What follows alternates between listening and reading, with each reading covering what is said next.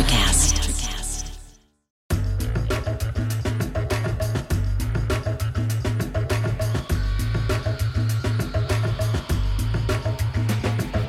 This is Entrepreneurs Exposed, where we speak with all kinds of founders and creators doing amazing things in business and beyond. Happy 2023. Listeners, you can now support the continued growth of the show. Go to glow.fm/E2 if you're interested. That's glow.fm/E2. If you enjoy the content we are producing here and our show is part of your podcast routine, check it out. Today on the show is Caitlin McGregor. She's the CEO and co-founder of Plum. After building 2 businesses for other people, she founded Plum to help organizations fully leverage the human potential within their workforces. Plum equips business leaders with the talent data needed to match employees' talent to roles where they will thrive. In this episode, we discuss psychometric hiring and why companies hiring for skills are getting talent acquisition totally wrong, why the talent shortage is a total myth, best practices around remote, in-person, and hybrid. I know a lot of companies are thinking about that this year, and much, much more. So with that intro out of the way, let's get right to the show. Here is Caitlin McGregor. What is Plum? What is the mission? And as you were just talking about, you guys are now 10 plus years in. So it's really a phenomenal growth story. Yeah, I was joking that everyone's talking about camels are the new unicorns. And I think, Plum is definitely the definition of a camel, and why it pays to do things right and have the right foundation to then scale and to really nail your ideal customer profile, which for us is enterprise. And as you know, it's, you don't often start day one with massive global brands and global deployments. It takes time to get there. And it's been really rewarding to succeed in it. But I'll take a step back and kind of tell you, the origin story and, what we do and who we serve. So I built 2 businesses before Plum for other people. And in the second business, I was hired by a Canadian educational software company to go down to New Hampshire, start up the new US branch. And I went to make my first hire. And my executive coach said that if I screwed that up, it would be a loss of $300,000 on the business. So not wanting to make that critical mistake, I ended up using a psychometric assessment that assessed people's cognitive ability and their work ethic. I used that on every single person that applied for the job. And I had 2 candidates stood out for completely different reasons. One that was perfect on paper, had a master's in education, 5 years of relevant work experience. He was the golden boy by every measure. But the assessment showed he had a mediocre work ethic, but he was hired anyway. And then I had this other person who scored in the top 3% of the overall population for overall productivity. My executive coach said she was 1 in 1,000. I'd be an idiot not to hire her. So I ran an experiment, hired both. And within 3 months, the guy's he was doing 10% of his work. So he was let go. And the woman within a year and a half had replaced me as acting president when I went on maternity leave. And her resume showed that she had 2 art degrees. Her only work experience was 7 years of waitressing, and she didn't even know how to use Excel. So if I had relied on the traditional resume, and how many employers to this day is that the starting point? If I had relied on a traditional resume, there's no way I would have interviewed her, let alone hired her. And for the next 2.5 years, I just kept screening in these incredible diamonds in the rough. And having built 2 businesses for other people, frankly, I was looking for what I was going to do next. I was looking for how I was going to get back to Canada. And we saw an opportunity to democratize access to this highly predictive data.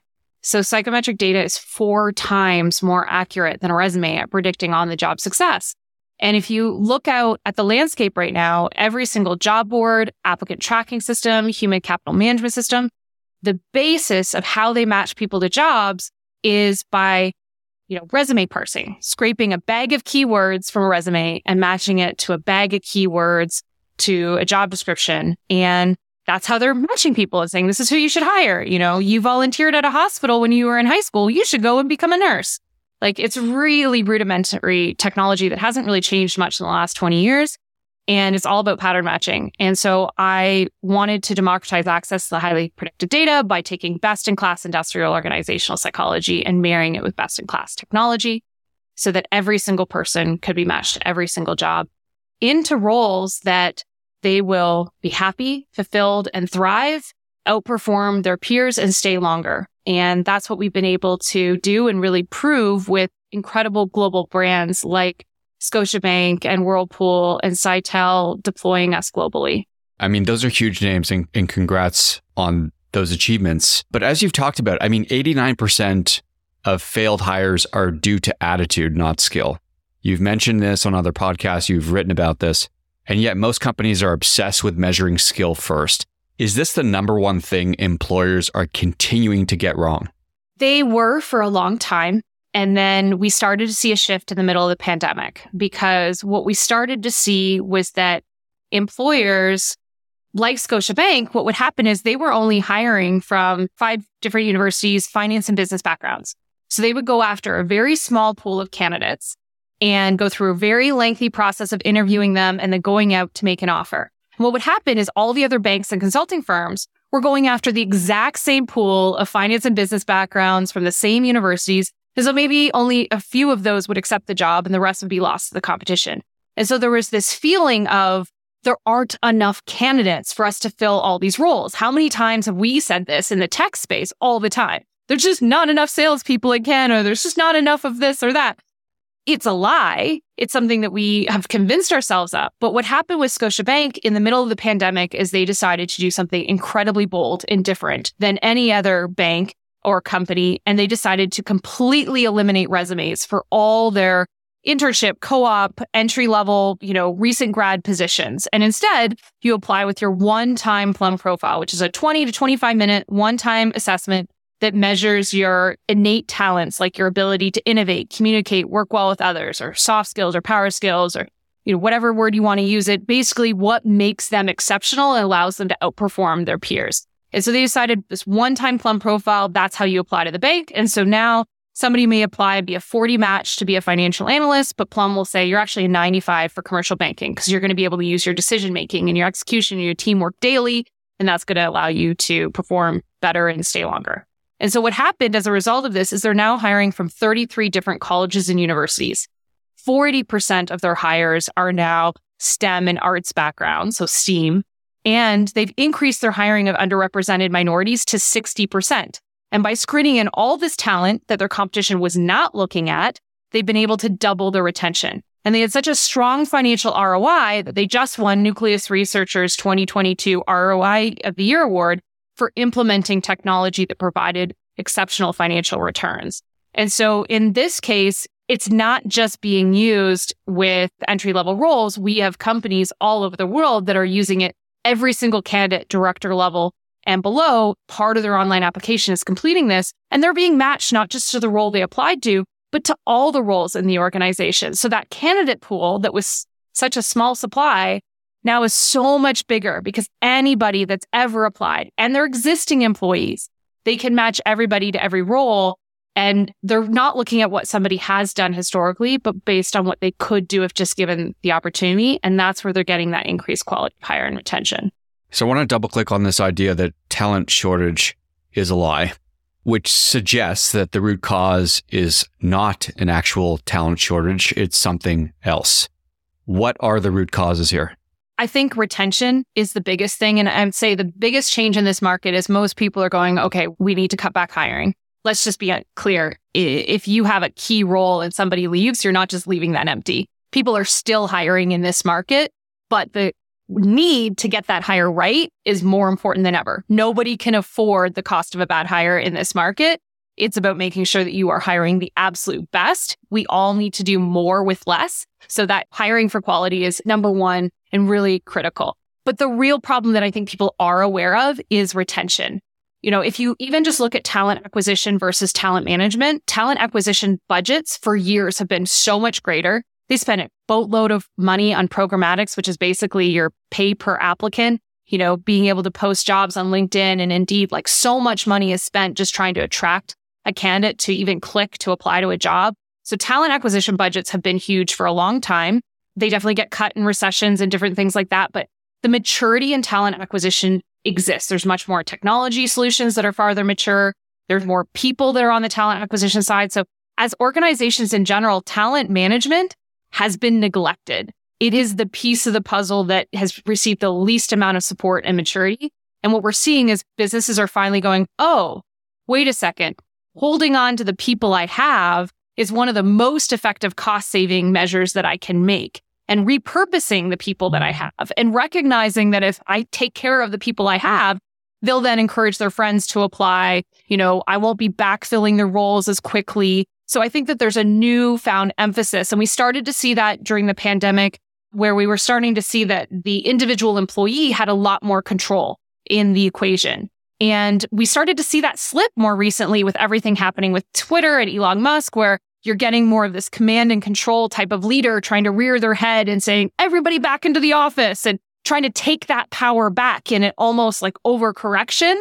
And so there's a little bit of the jury's out to see where this is going to land, because you're starting to see the pendulum swing back towards the employer. But I think every employer is realizing that investing in their employees is a necessity moving forward, and that retention, you cannot have profits without people.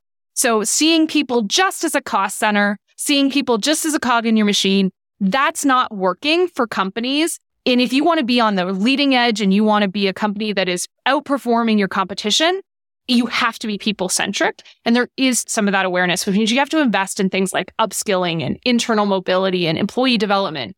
And that's what's been so great about our journey, is that we made that in the middle of the pandemic, raised a seed round, $5 million Canadian round by Real Ventures, led by Janet Bannister in 2019. And that was to take the bet of going beyond talent acquisition, doing the full platform, seeing that you can't separate talent acquisition and talent management. It's two sides of the same coin.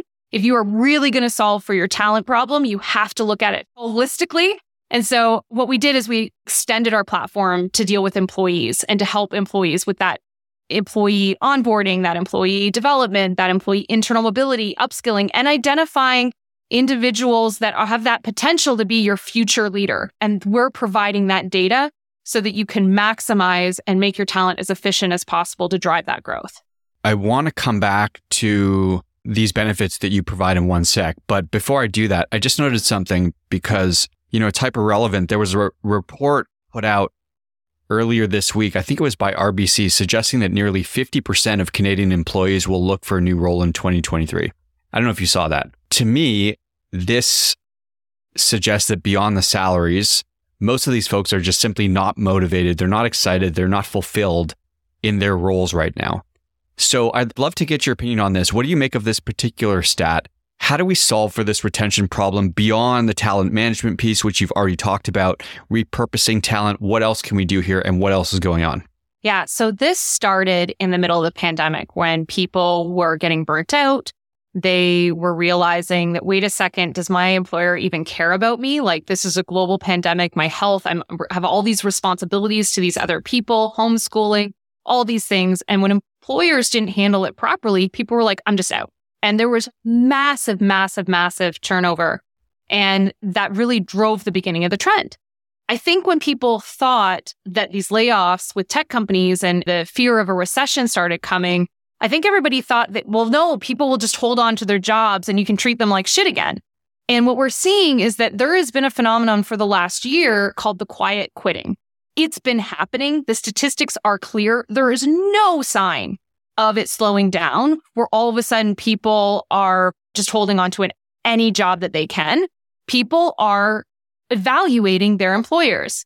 So people leaving their jobs, yes. And it really comes down to, are they being treated as human beings? Are they being treated as adults?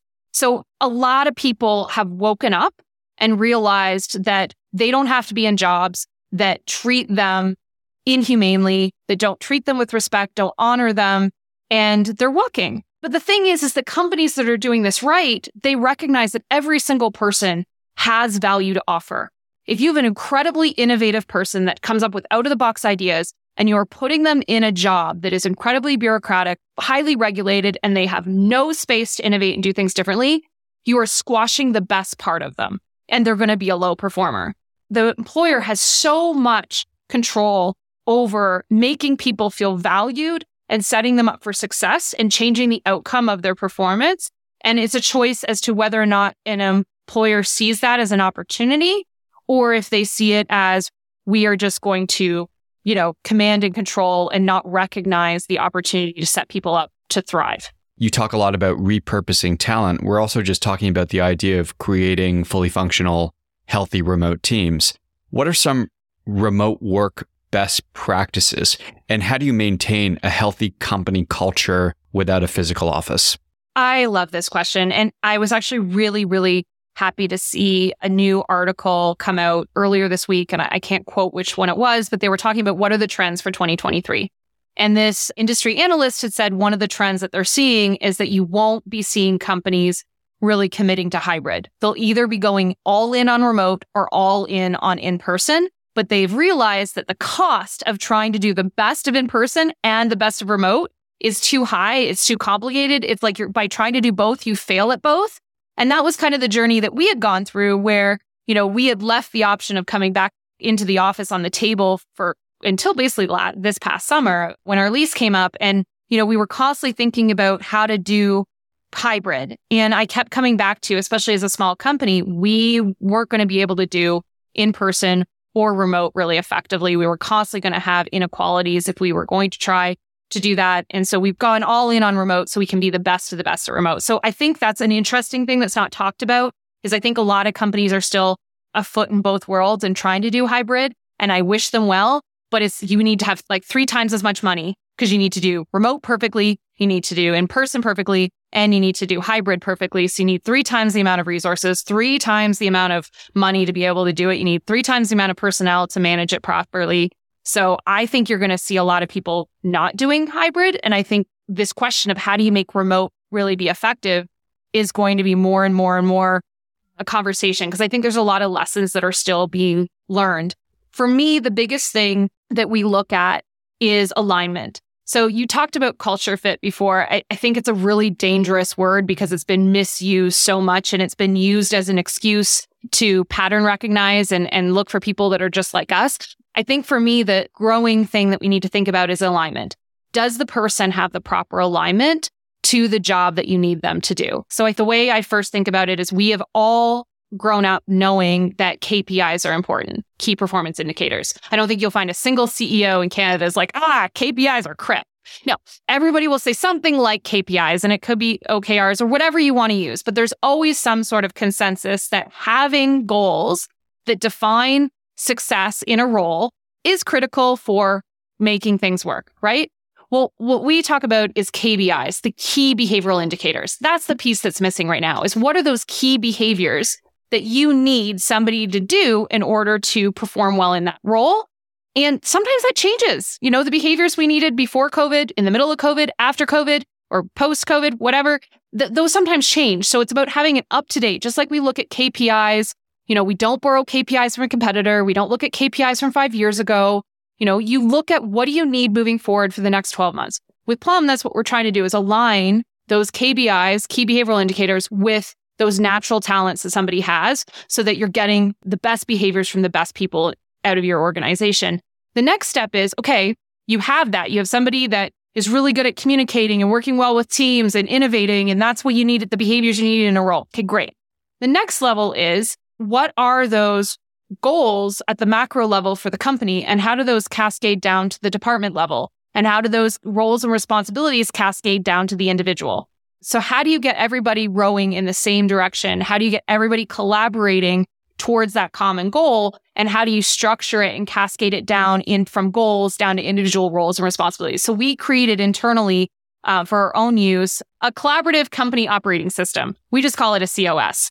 And that COS is really how we keep everybody aligned. And that means that when you're remote, you can have a high degree of trust. And so it's a combination of having the data on what drives and drains your employees, and then having the data on what is everybody working on and are they rowing in the same direction. And that's how we have a huge degree of trust with our remote workforce and can support people on an individual level.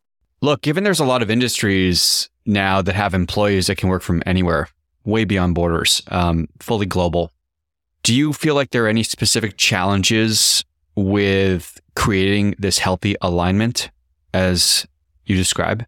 I mean, I love the diversity. I mean, we've known that diversity is something that helps companies grow faster because when you do face a problem and you have multiple perspectives on it, you're more likely to come up with the best answer because you've got all these different viewpoints. Well, being able to hire people outside of your own geographic hub is another form of diversity. I love being in meetings and on Slack messages where we are talking about something and there's people on the phone either because of their age or their geographic location. They're not familiar with that antidote or familiar with that movie or familiar with that concept. And it's always surprising. We're just like, really? But it's so fascinating because in that moment, that other person is being educated about something. And we see that happen the other way. We see it happen from different generations. We see it happen from different geographies, from different cultural backgrounds, that the conversation is just so much richer.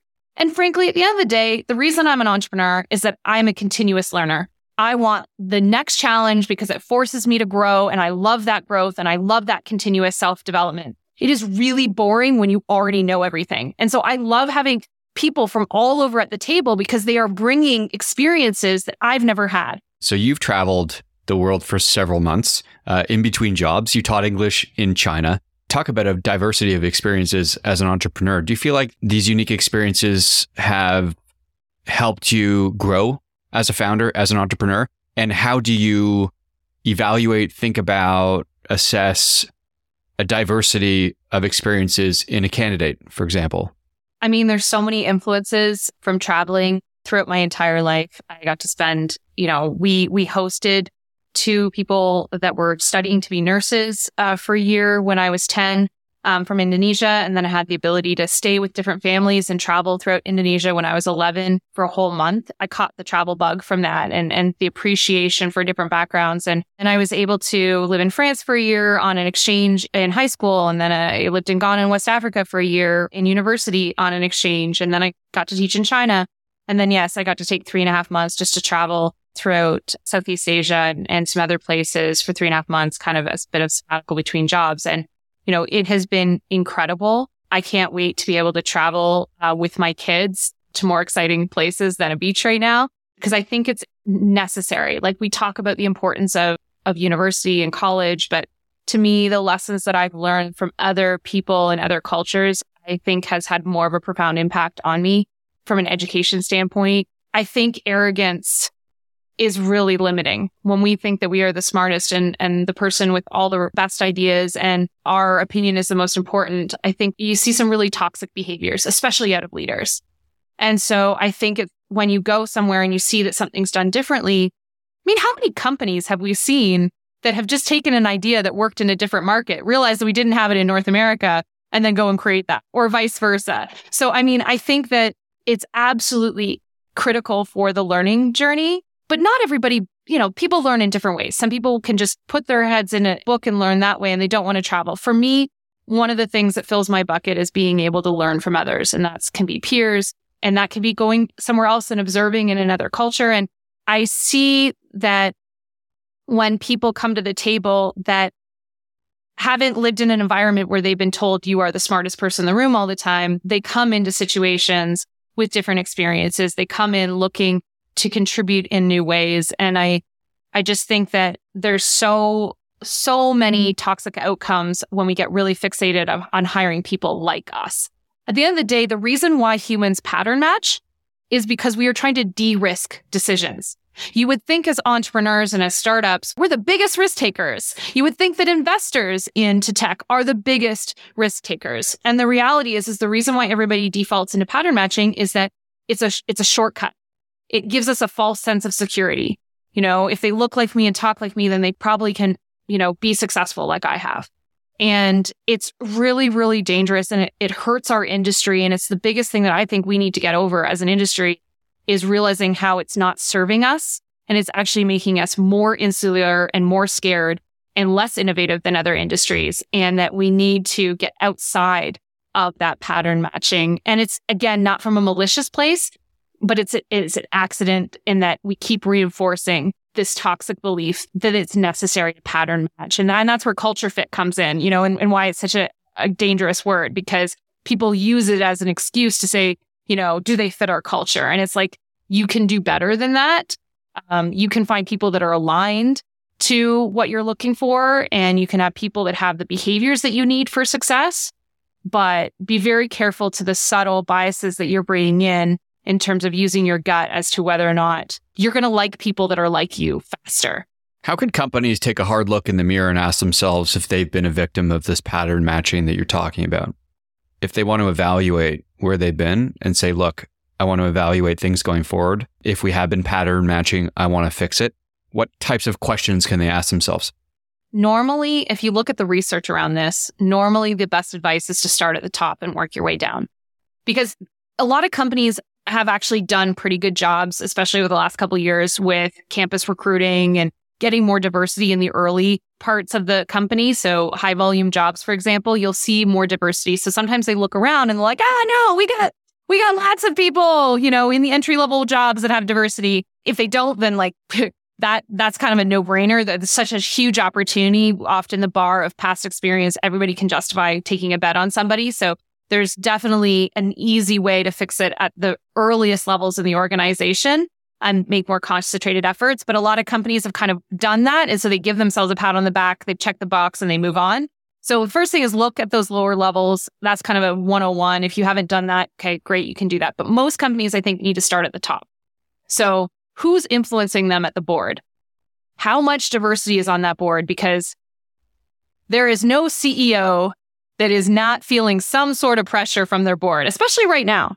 So when your advice is coming from people that are looking at the world through just one lens and not necessarily thinking about, hey, if you're going to let go of all of your people, you may need to be turning around in 6 months and hiring a bunch of them back. So how are we doing this? What are we investing in making sure we're cutting the right people and that we're doing it the right way and we're doing it with humanity and we're setting those people up for success? If all they care about is get me a new balance sheet where you've cut expenses and they're not having the rest of that conversation, that's going to impact the work that the company does. It's going to impact the type of people and budgets around it. So I would say the first thing is you got to look at the board. Does everybody on the board look like you? That's a good place to start. The next thing is look at your executive team. Does everybody at the executive team look like you? These are really easy questions to ask. And then I would go a layer below that. The people that are the managers that are reporting into your executive team, who do they look like?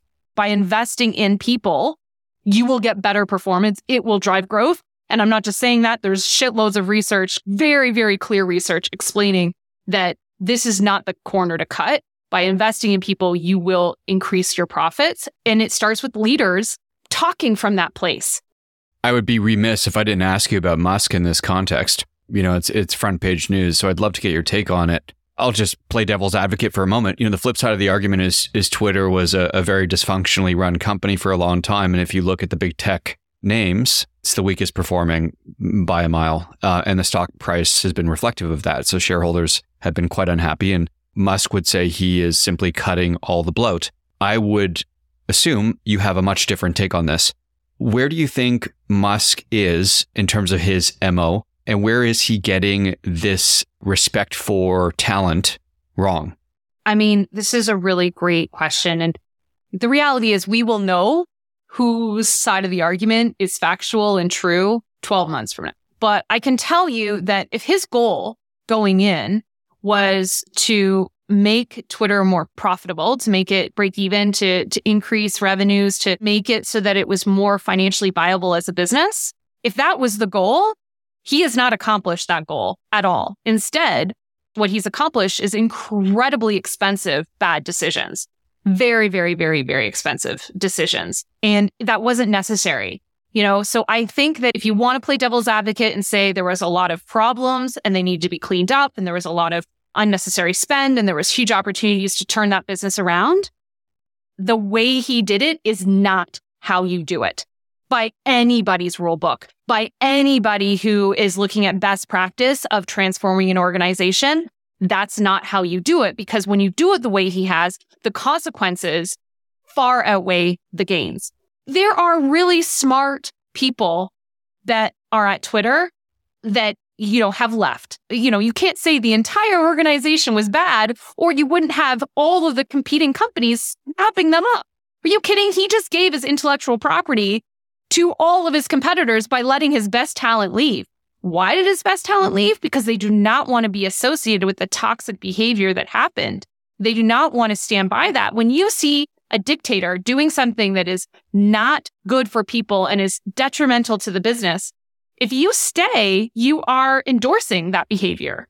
And so they didn't have a choice but to leave, even if they were good, even if they were part of the solution moving forward. And so I just think that even if the intention or the business goals were sound, the way it's been executed cannot be supported. That is a recipe for everything not to do. And I think it comes down to, who the hell was he listening to? Does he listen to anybody? Because anybody with half a brain that has done any kind of turnaround of a company and in a modern sense would respect their people and treat their people entirely different than what happened. Makes total sense. Caitlin, this has been such a nice and insightful, spirited discussion. Thanks so much for coming on. Plum.io for more info on Plum. Where else can people find you, Caitlin? Where do you hang out on social? Where can people see what you're up to? Yeah, I'm on LinkedIn as well. And just a shout out, if you go to plum.io, you can go and take your own free Plum profile, find out what your top 3 talents are. We have people literally by the minute sharing their top talent on LinkedIn and challenging their friends to take it. And it really becomes your own roadmap to how to make sure you are utilizing your innate talents on a daily basis so that you can be happy, fulfilled, and thrive. And you can get that right on the website. That's so cool. Forgot to mention this. As a final parting question/statement, you were voted most likely to save the world back in high school. Do you feel like you're channeling a bit of this right now as you build on your mission here? Yeah, I definitely am. I mean, we spend more of our time working than anything else that we do in our lives.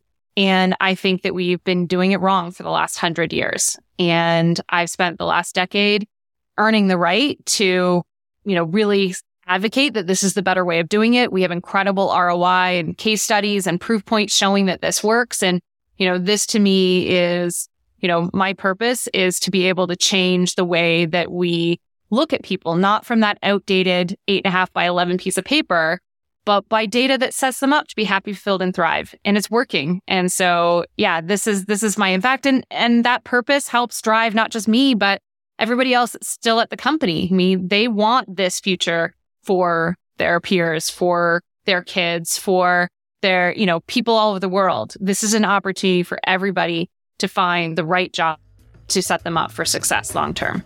It's a great mission. Best of luck in 2023. Caitlin, thanks for coming on. Thank you.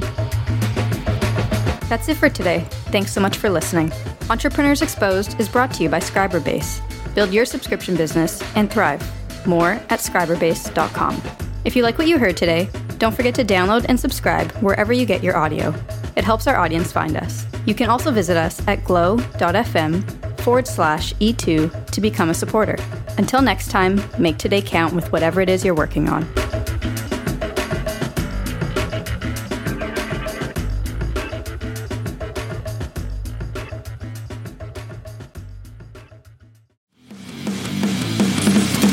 Introducing the Deep Leadership Podcast. Leadership is a people business. That's the philosophy of your podcast host, John Rennie. As a former submarine officer who spent 22 years leading businesses in corporate America before starting his own manufacturing business, he knows that leadership matters. Deep Leadership is real-world, actionable leadership advice from John and his expert guests. Become a leader worth following. Subscribe today.